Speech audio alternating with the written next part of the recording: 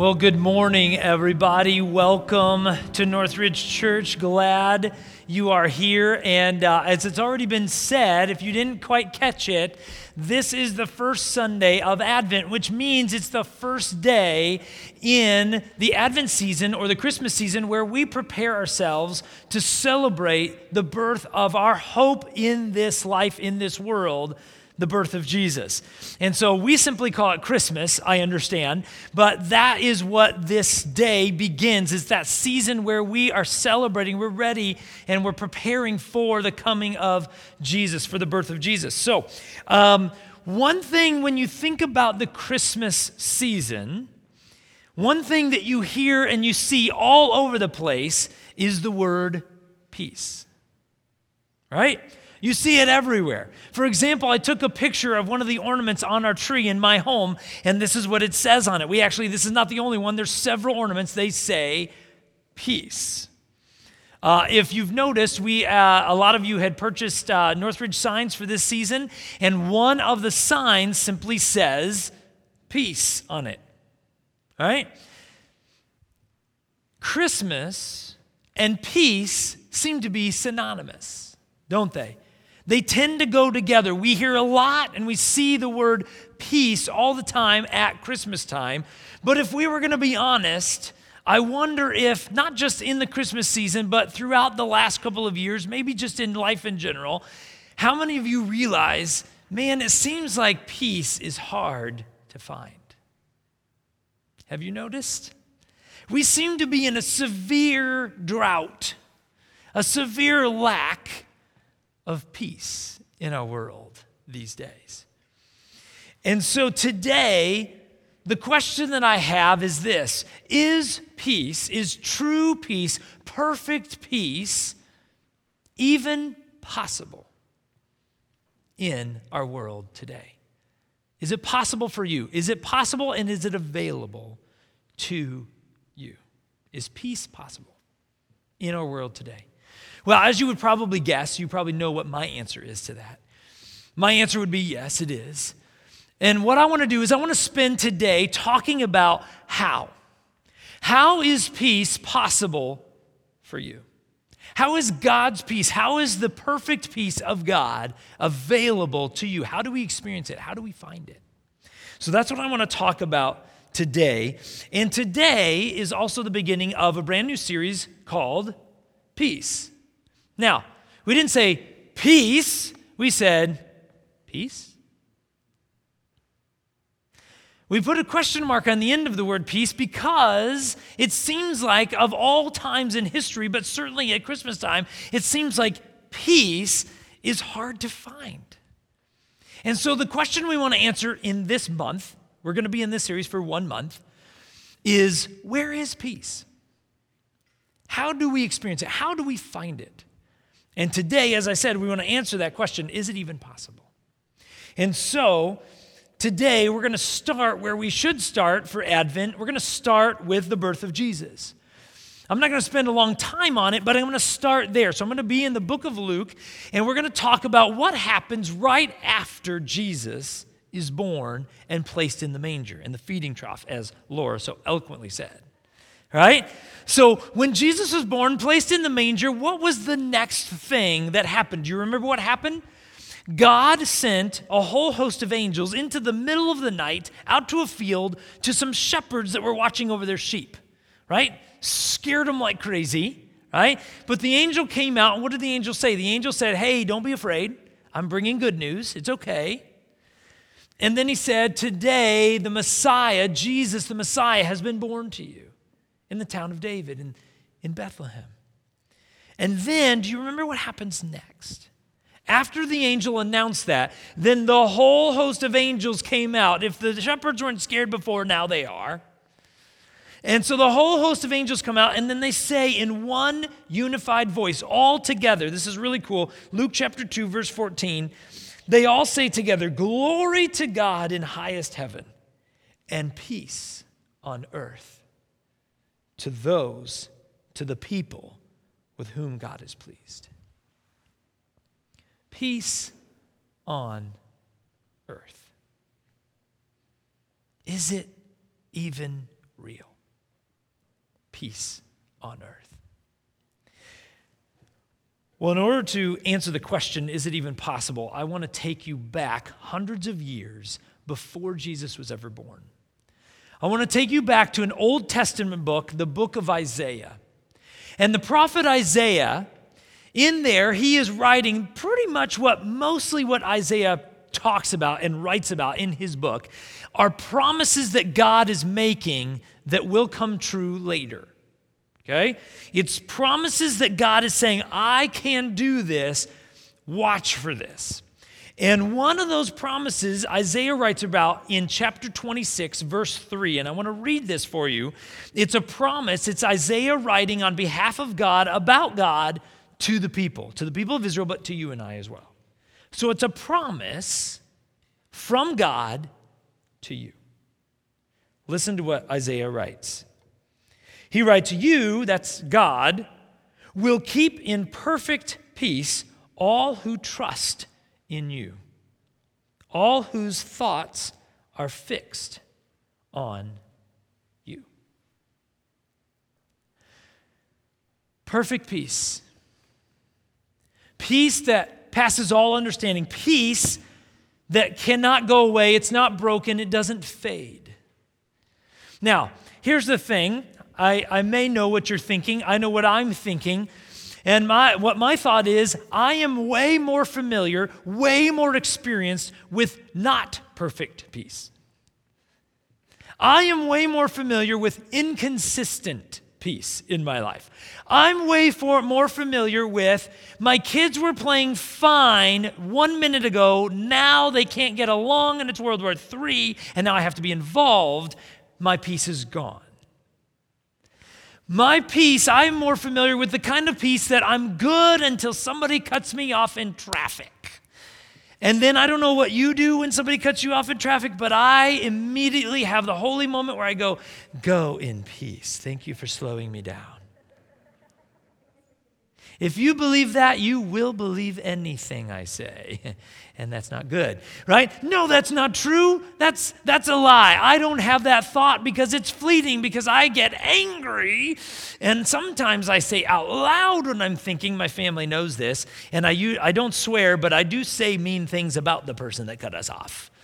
I'm like, oh, thank you. You're so dumb that you can't even see the car behind you or something like that. I don't know if can you relate to me here on this?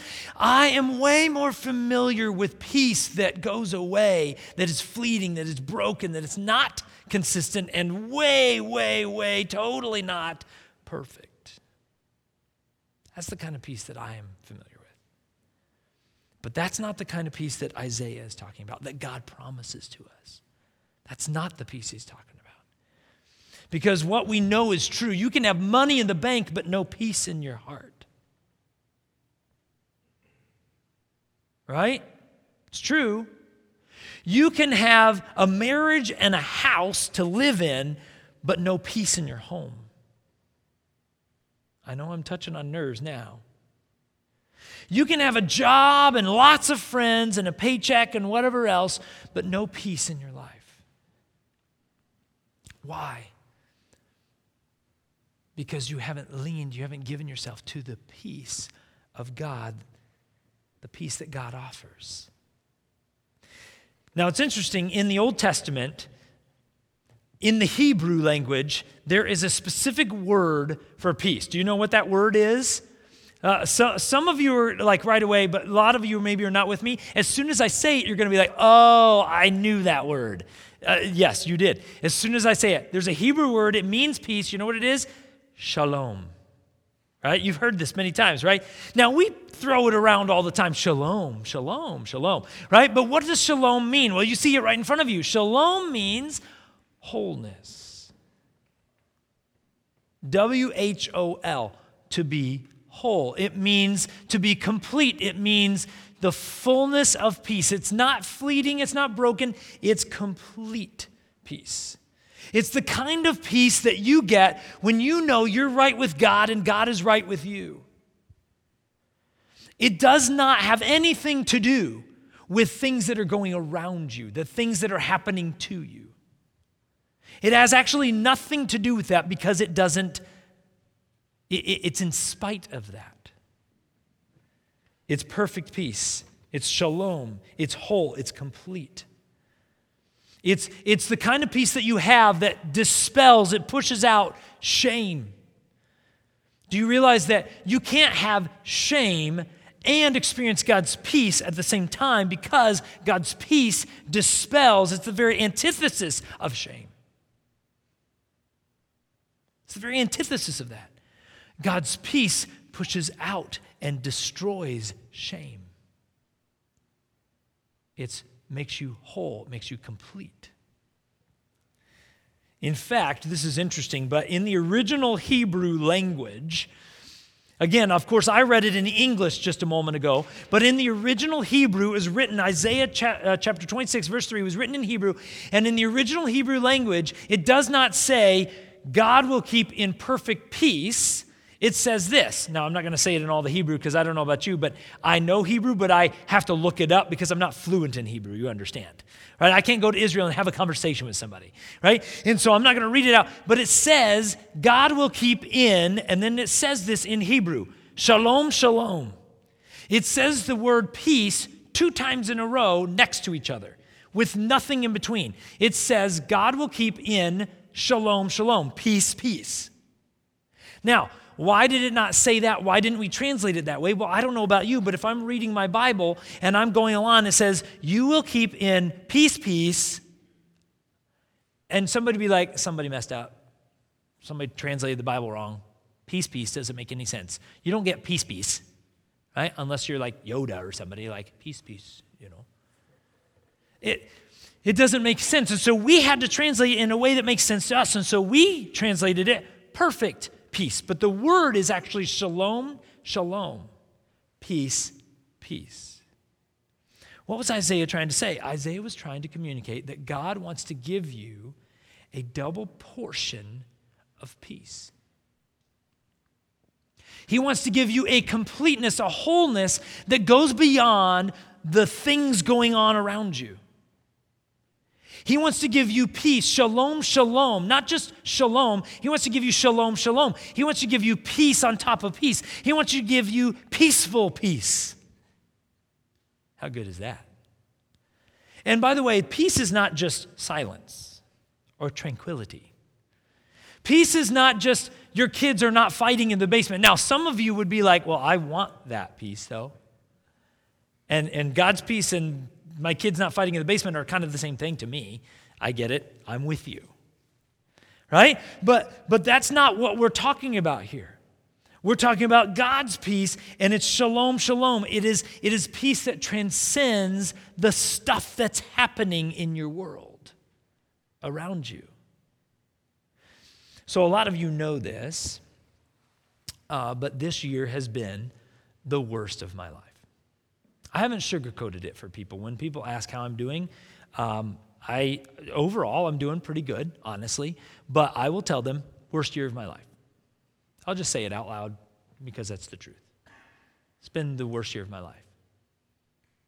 Like, just to put it in perspective, like most of my years would be over here, they'd be good. And then 2020 was kind of down the scale just a little bit. Last year was down the scale a little bit for me, because I couldn't be with people, and it just wasn't a good year. It was, I would say, honestly, until this year, all my years are here, and then 2020 was like here, but I didn't realize it was going to be a cakewalk compared to 2021 for me. 2021 has been the worst year of my life, by far. And it's not even that it's close. Like 2021 is over here on the scale for me, where 2020 was, I've moved 2020 over to this way, actually. Okay, 2020 was not that bad, comparatively. For me. And then all the other years are over here.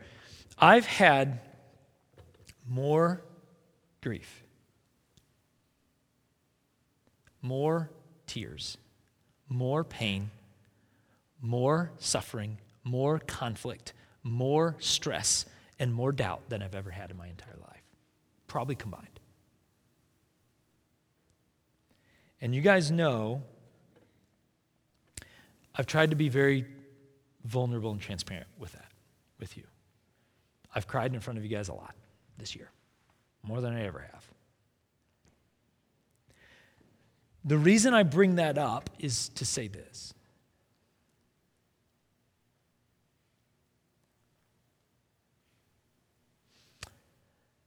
I can honestly tell you that I have experienced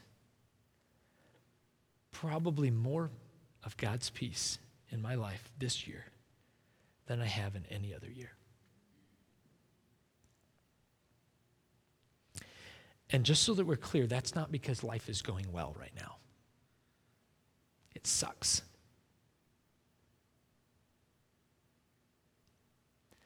It's because God has given his peace to me. Sometimes it's been in moments when I've been reading the Bible. Sometimes it's been when I was praying. Sometimes it was just when I was by myself, sitting, crying. I didn't tell this to first service. I don't know why, but it's not in my notes. Good thing is, when I get off my notes, you know what's cool about that? You guys have no clue. When I'm way off, doesn't matter because you don't see my notes. I've been off a few times already today. I was just talking with my son, Jackson, my oldest son, Jackson, in the car. I think this was Friday. And he brought up something about Christmas that my dad was always really a part of. And it was hard, but I can just tell you that God's peace settled in the vehicle as I talked to my son about how I felt about it, how it hurt, and how I'm excited that he brought it up and that we could talk about it out loud. And God's peace was just filled the space. Talking to a teenage son. Who knew? God wants to give you shalom, perfect peace. And it doesn't pertain to what's going on around you. In fact, I love what Craig Rochelle says. He says this. He says, peace isn't found in the absence of problems, but peace is found in the presence of God. Oh, church, and when I say church, I mean you, all of you. My hope, my prayer for you is that you would come to experience and know the depth of that. That peace is not found. It can't be found in the absence of problems. It can only be found in the presence of God. Because you'll never be free from trouble in this life. You cannot escape it. In fact, let me just ask you this, okay? How many of you would raise your hand and say, I know somebody who has had literally no problems ever in life? Nobody? No takers? You know why? I know I can do this, and my hand has to be down as well, right? Because it doesn't exist. That person does not exist. We all have trouble. Jesus himself said it. In this world, you will have trouble, but take heart, because what? What does he say? I've overcome the world. So the question becomes, well, how? How do you get God's peace? How do you experience the peace of God? How can you gain this amazing, perfect peace, shalom, shalom, that God has promised to you? He's promised it, so you know it's true. So how do you gain it? How do you get it? Well, I want to talk about that. You know where the battle for peace starts for human beings? As soon as I say it, you're going to know it. The battle for peace in your life starts here. You realize that, don't you? The battle for peace in your life begins here. It begins in your mind. It begins in your thought life. It starts there. If you win this battle, then God can break through with his peace. And he's powerful enough, but will you allow him? See, because in here is our inner story. In here is what we tell ourselves is true, whether it's true or not. In here is where we believe we're better than everybody else, or we don't measure up to anybody else. In here is where we believe in God and we trust in his promises, or we don't. In fact, let me give you one of the most insidious lies that Satan, the thief of this world, has told you. There are a lot of followers of Christ who believe in the promises of God for everybody else, but have a hard time believing in those same promises of God for themselves.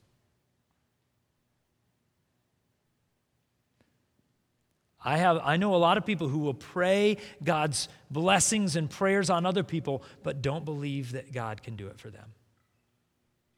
They're too bad, or they're too good, or they're not bad enough, and so God's not going to notice. See how insidious this inner story is? And so, how do we win this battle?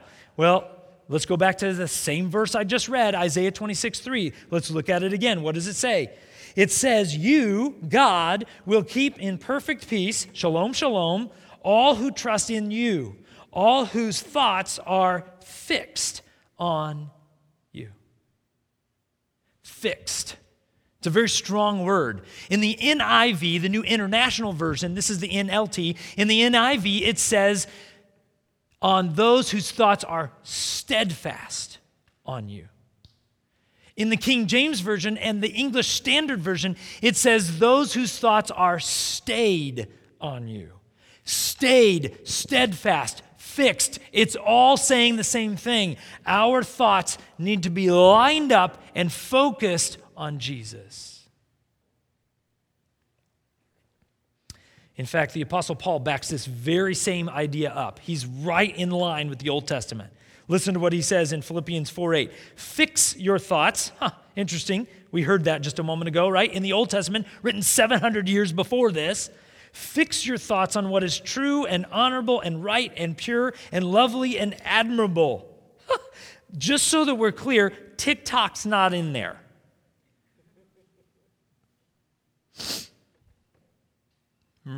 Yes? TikTok's not on the list. Nor is most things that we spend a lot of our time on. Think about things that are excellent and worthy of praise. Then in verse 9, the Apostle Paul tells us what will happen if we fix our thoughts on God, on Jesus, on things that are admirable. He says, then the God of peace will be with you. Do you want God to be with you? Do you want peace? Then you need God's presence, because God's peace and God's presence, they go hand in hand. And God can't be with you unless you fix your thoughts on God. If you fix your thoughts on him, the promise is, then the God of peace will be with you.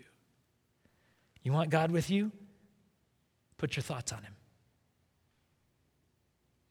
In fact, side note, question, again, I'm off, but it's okay. What are your thoughts actually fixed on in life? What do you think about all the time? What do you worry about all the time? What drives you crazy all the time? What makes you worried all the time? What are you fixing your thoughts on? In fact, this is interesting, but if you go to that Isaiah passage, the original Hebrew, again, I know I've done a lot of original Hebrew today, right? But the original Hebrew word for fixed or steadfast or stayed, the original Hebrew word is samak. Not as in, I smack you across the face. Samak, all right? The Hebrew word is samak, and what it literally translates to mean is when you lean, that you would lean on something. Like that you would put your whole weight against something, a wall or railing or somebody. That you would put your full weight, that you would support yourself on that. That's what samak means, to lean against, to support yourself against it. So literally what this is translating to mean is that you would lean your thoughts, your mind, that you would give your thoughts support, that it would be given over, that it would be supported, the weight, the burden, the anxiety, whatever is going on, that you would hand it over and that you would rest it, that you would lean it against Jesus. Why? In order to have peace. Let me try to give an illustration of this.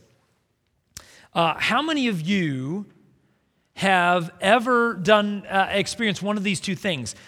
Maybe you were on a hike or you were over at an overlook or something like that, and you went to lean against a railing, right, with your hip or your hand, and the railing moved a little bit, right? Or you went to sit down in a chair and the chair wobbled a little bit. Don't you love those chairs, right? How many of you experienced a chair that wobbles like that? How many of you like when your pastor dances in front of you in church? All right? I don't know what kind of dance this is, but right, just raising your hands. How many of you experienced that you've leaned against a railing that was wobbly or a chair that you felt like might collapse? Okay, most of us in here. Okay, let me ask you this question. When that happened, when you felt that railing move, when you felt that chair give a little bit or almost fall, let me ask you this. How did you feel? How did you feel? Did you feel more confident, more strong? Did you sit down on the chair as hard as you could at the second time? Did you lean more heavily on the railing? No, you didn't. How did you feel? I know how you felt because I've had that experience. I felt uneasy. I felt uncertain. I felt insecure. Even a little bit fearful of what was going to happen if I leaned too heavily on that railing or sat down too hard on that chair. I was uneasy, uncertain, insecure, a little bit fearful. Do you see what happens when you lean on things that are less than Jesus? It wobbles. You're going to fall over. In fact, we do this all the time, though, guys. We don't fix our thoughts on Jesus. You know what we do? We fix our thoughts on everything else, wobbly railings, shaky chairs all the time. Let me give you some examples. Put them in front of you, okay? These are some examples. I know I'm digging in now. Some of you are like, CNN is the greatest thing that's ever happened to our planet. Some of you are like, no, it's not. It's evil. Fox News, though, is the greatest thing that's ever happened to our planet. Good for you. I covered both sides of the aisle. Woohoo. Neither one's good, right? Social media, yeah. Don't get me started, right? Money. Okay, let me just ask you this question, and you don't have to raise your hand. You don't have to get involved. I just want you to be honest with yourself and honest with God on this, okay? Seriously, consider this question. I've asked this before. It bears repeating again. I'm going to ask it 100 more times before I'm dead, right? How many of you watch this stuff, spend time on this stuff, worry about this stuff, think about this stuff, do work in these kinds of things, scroll on these things, watch this stuff? How many of you, when you have spent time, whether it's 15 minutes or 2 hours on these things, how many of you walk away from that and just more at peace, glorious joy and peace, walking away and going, man, I feel the fullness of God now? Heck no, you don't. I know. I'm not even going to answer that silly, stupid question with an answer because we all know the answer to that. I know you don't walk away with peace. In fact, you know what I know you walk away with? You walk away with less peace. You know why? Because CNN and Fox News, you know what they're doing? They're selling bad to you. You know why they sell bad? Because we buy bad. Everybody has to see the person that got pulled over for speeding because we have a weird infatuation with bad. And we want to see who messed up. And it makes us feel better about ourselves. At least I didn't get caught. I was only going 7 over. Shouldn't have been going 10. Right? That's what we think. And so this social media, I said don't get me started, but I need to, right? You know how you lose peace on social media? Because every time you go on social media, you compare yourself to everybody you see. You forget when you see that family that always is perfect. Like they're always, don't you just, you look at those families and you're like, always perfect. Right? Now, you probably don't say it out loud because you're just sitting here gleefully doing this, losing peace as you go. Peace is just leaking out. She looks so awesome. Less peace. Why? Because we're comparing ourselves to everybody else, and we forget the fact that right before that picture, they said, stand up straight, make sure you smile. And they were fighting 5 minutes before over the truck that both boys wanted, right? We forget that. They didn't take a picture of that on social media because who wants to see that? I go to CNN and Fox News for that. I don't need that on social media.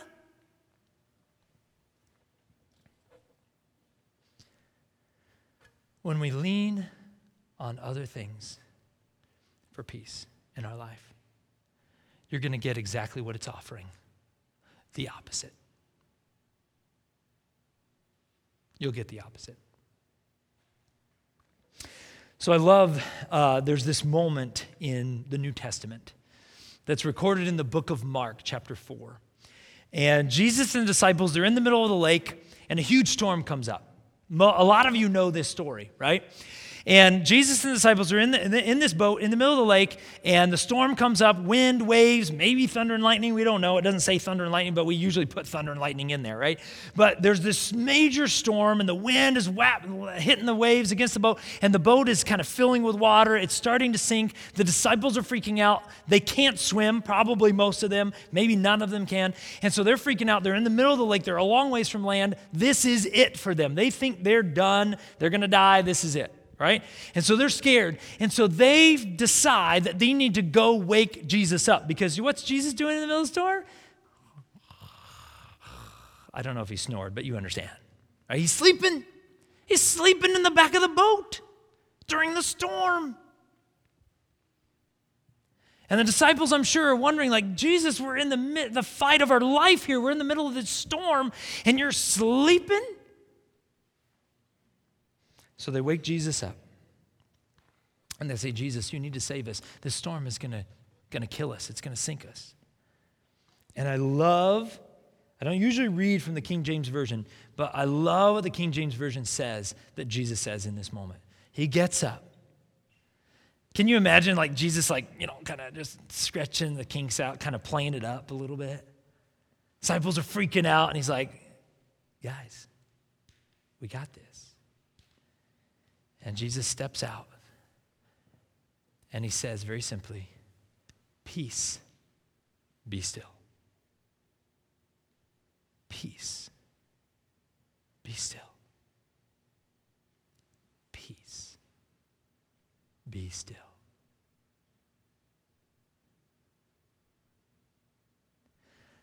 I think Jesus calmed 2 storms that day, in that moment. I think Jesus calmed the one that we all know, the one that was physical, the one that was raging in the outside of everything happening, the outside world, everything that was going on, the wind, the waves, everything you could see. Jesus calmed that storm. But then I think Jesus calmed another set of storms that we don't think about. It was the storms that were going on up here and in here inside of each disciple. You understand that the storm was raging on the outside, but there was a storm raging on the inside of each one of them.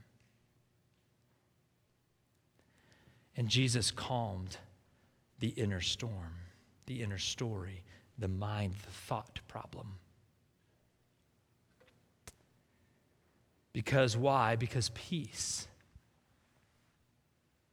The kind of peace that God gives is in the midst of the storm. It's when you're in the storm, when you're going through the storm, when life is not good around you, God still wants to give you shalom, shalom, double portion of peace, perfect peace.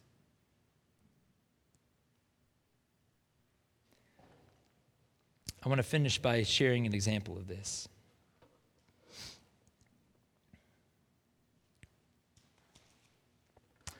So a lot of you already know this because of social media. But Laura and I have some friends from North Dakota days when I was on staff at a church there in North Dakota. Their last name are the Waitmans. They're the Waitmans, the Waitman family. And it was just over a week ago now that they're a family of 6. 4 of them were in the vehicle traveling somewhere, and they had a horrible accident, rolled the vehicle. 3 out of the 4 that were in the vehicle were serious, very seriously injured, but none more so than their youngest son, Finn, who's 8. Thousands of people prayed for Finn because they got him to the hospital. He was still alive when they got to the hospital, and they put a shunt in, all this stuff. Thousands of people have been praying for Finn. But tragically, a couple of days after the accident, Finn died. 8-year-old Finn passed away.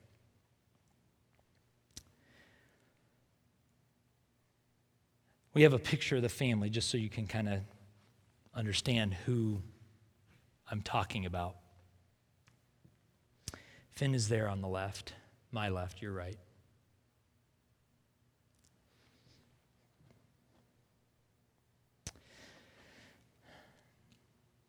They're going through a storm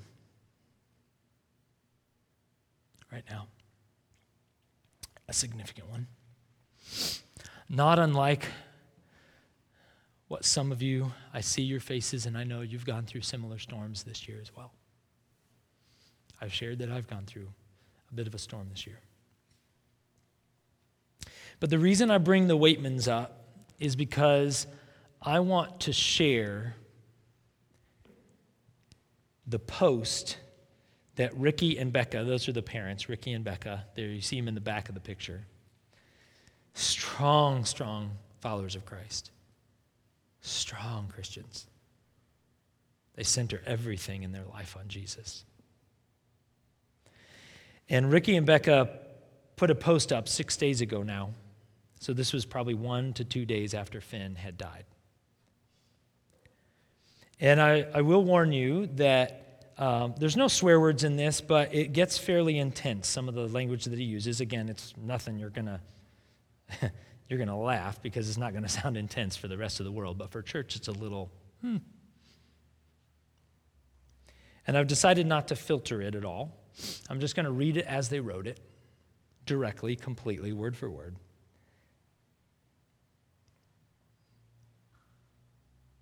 Because what he writes is good and hard and powerful and applies to everything we've just talked about. So this is what Ricky and Becca wrote.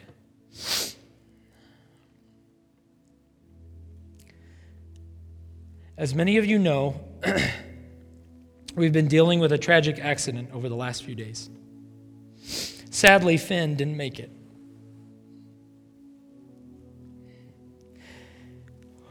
Sadly isn't a strong enough word. There are many other synonyms or expletives I could choose. Lots of you have been reaching out and praying for us. Thank you. One of Finn's favorite things to do was to be told a story. I have a couple of stories to honor him with. This story is about a boy. This boy was specifically designed by God to change the world. He was God's warrior. He would have been on God's SEAL Team 6. I love that. Everything this boy did, he did as unto the Lord. He never held anything back and strived to be the best at it. School, sports, serving, loving, every time, everything was 100%. Tragically, 8 years into his mission to change the world, it was cut short. The boy was so driven and wanted to complete his so badly that he came up with a plan. If his mission gets cut short, he'll leave pieces of him behind so that his mission gets carried on. Other people will use those pieces of him to continue to change the world. Although this boy's race mission has finished, the goal will carry on through his gifts. This next story is about a family. This family made it their whole life purpose to serve people, love people, and show people who Jesus is. They were doing their best, the best they could, and were doing a decent job at it. One day, a thief, by the way, when he says thief, he means Satan. He means the devil of this world. He means evil. Just so that we're clear, when he says thief, he means Satan. One day, a thief saw the family. He was jealous of their efforts. And his only goal in life was to steal, kill, and destroy. He came up with a plan to try to stop this family from their purpose. The thief stole their youngest son. He was sure that this would derail them, destroy them even. Little did the thief know, this family was stronger than he could imagine. This family was created by the God of the universe for their purpose. Their work will be completed. All this thief did was wake a sleeping giant. Although this family is hurting bad, they will get through the hurt. They will grow their strengths, refine their mission, and multiply their efforts. What the thief meant to be used for evil will be turned on him and expanded for good. This family was confused, hurting, and even a bit angry with God. But they were pissed at the thief. That's in capital letters, by the way. They made it their new purpose to take every opportunity to foil the thief's plans in attempts at destruction for other people around the world. This family will not only get through the hurt, they will grow and thrive through the pain, and that's what they did. We love you and feel your prayers. We know a lot of you are hurting and broken as well. Understand the mission. Join us in it. Let's honor Finn by changing the world. Every day, find an opportunity to make a difference. It doesn't have to be a big, life-changing moment. Just pick up trash. Compliment a stranger. Do it all 100%. Do it all as unto the Lord. To Finn,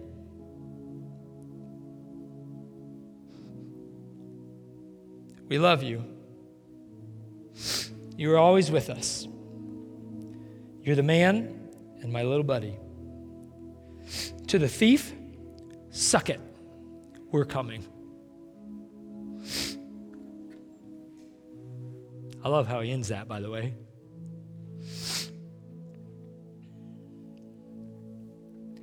You understand that the thief of this world is here, and he's alive and well, and he's trying to do everything he can to kill you, to destroy you, to kill your hope, to take your joy, to steal your peace, to make you feel that you are never going to be worthy, that you're never going to measure up, that your pain is always going to be there, and that it's because God doesn't love you. And it couldn't be further from the truth. The thief wants to steal, kill, and destroy, just as the Waitman family wrote. It's true. They're going through the storm on the outside. The storm is raging on the outside. But can you tell from this post? They're ticked. They're angry. They hate it. They're upset. It's not that they wanted Finn to leave, but it's that they are at peace with their God, who they know loves them and is walking through this with them.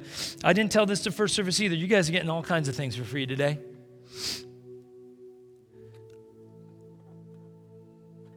I went on social media last night to make sure I had the words right.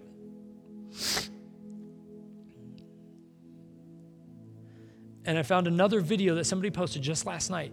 The celebration of life service for Finn was, they live in Colorado now, and so it was at their home.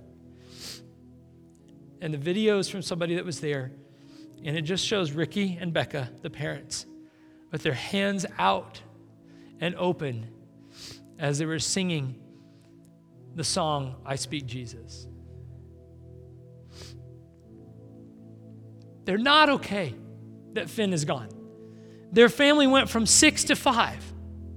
They're not okay with that. God didn't want that. The thief did. And they are clear that they're not okay with it, but they're good with God, and God is good with them. And they are moving forward, and they have already, let me tell you, Finn's army is what they're calling it. Finn's army is out and doing all kinds of amazing things already. It's been 7 days.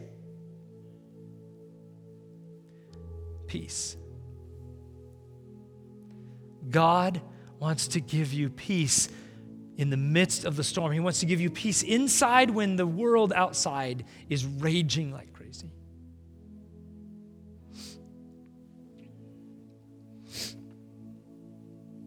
Let me ask you, what has the thief done to you to steal your peace and your joy? Don't let him do it. Don't let him win.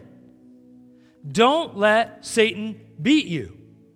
If you do, you give him the power. Why would you do that? Why would you let Satan have power over you? He can't have power. You understand that Satan is powerful, but he's not powerful over you. He's only powerful over you if you let him. If you open the door and let Satan walk in, then he will. I promise you he will. And God says, don't let him in. Close the door. Keep Satan at bay. Fix your thoughts on me. Why do you let Satan into your life? He will only mess you up. God's peace. God's peace. It's what we all want. It's what we all need. That's my hope. That's my heartbeat. That's my prayer. That's God's prayer for you. As you experience the true peace, perfect peace, shalom, shalom that God offers. Would you pray with me?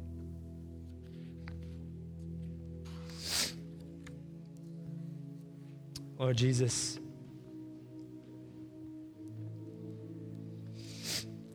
for anyone in here, whether they're in this room or they're online,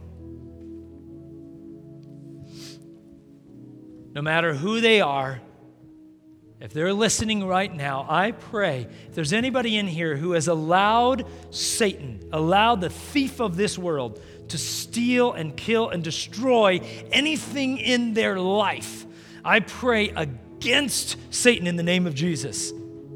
In their mind, in their thoughts, in their soul, in their heart, I pray against them in the name of Jesus. Jesus, would you wash over them and may your power take over so that Satan is no longer a part of their life, their family, their marriage, their parenting, their job, their neighborhood. Nothing is involved in their life from the thief. I pray against it in the name of Jesus. I pray for shalom, shalom, peace, peace, perfect peace. That pushes out fear, that pushes out anxiety, that pushes out shame. May you rule and reign with peace in our life. Help us to fix our thoughts on you so that we can experience the fullness of your presence and the peace that comes with it. We pray this and ask this in your matchless, amazing name, the name of Jesus. Amen.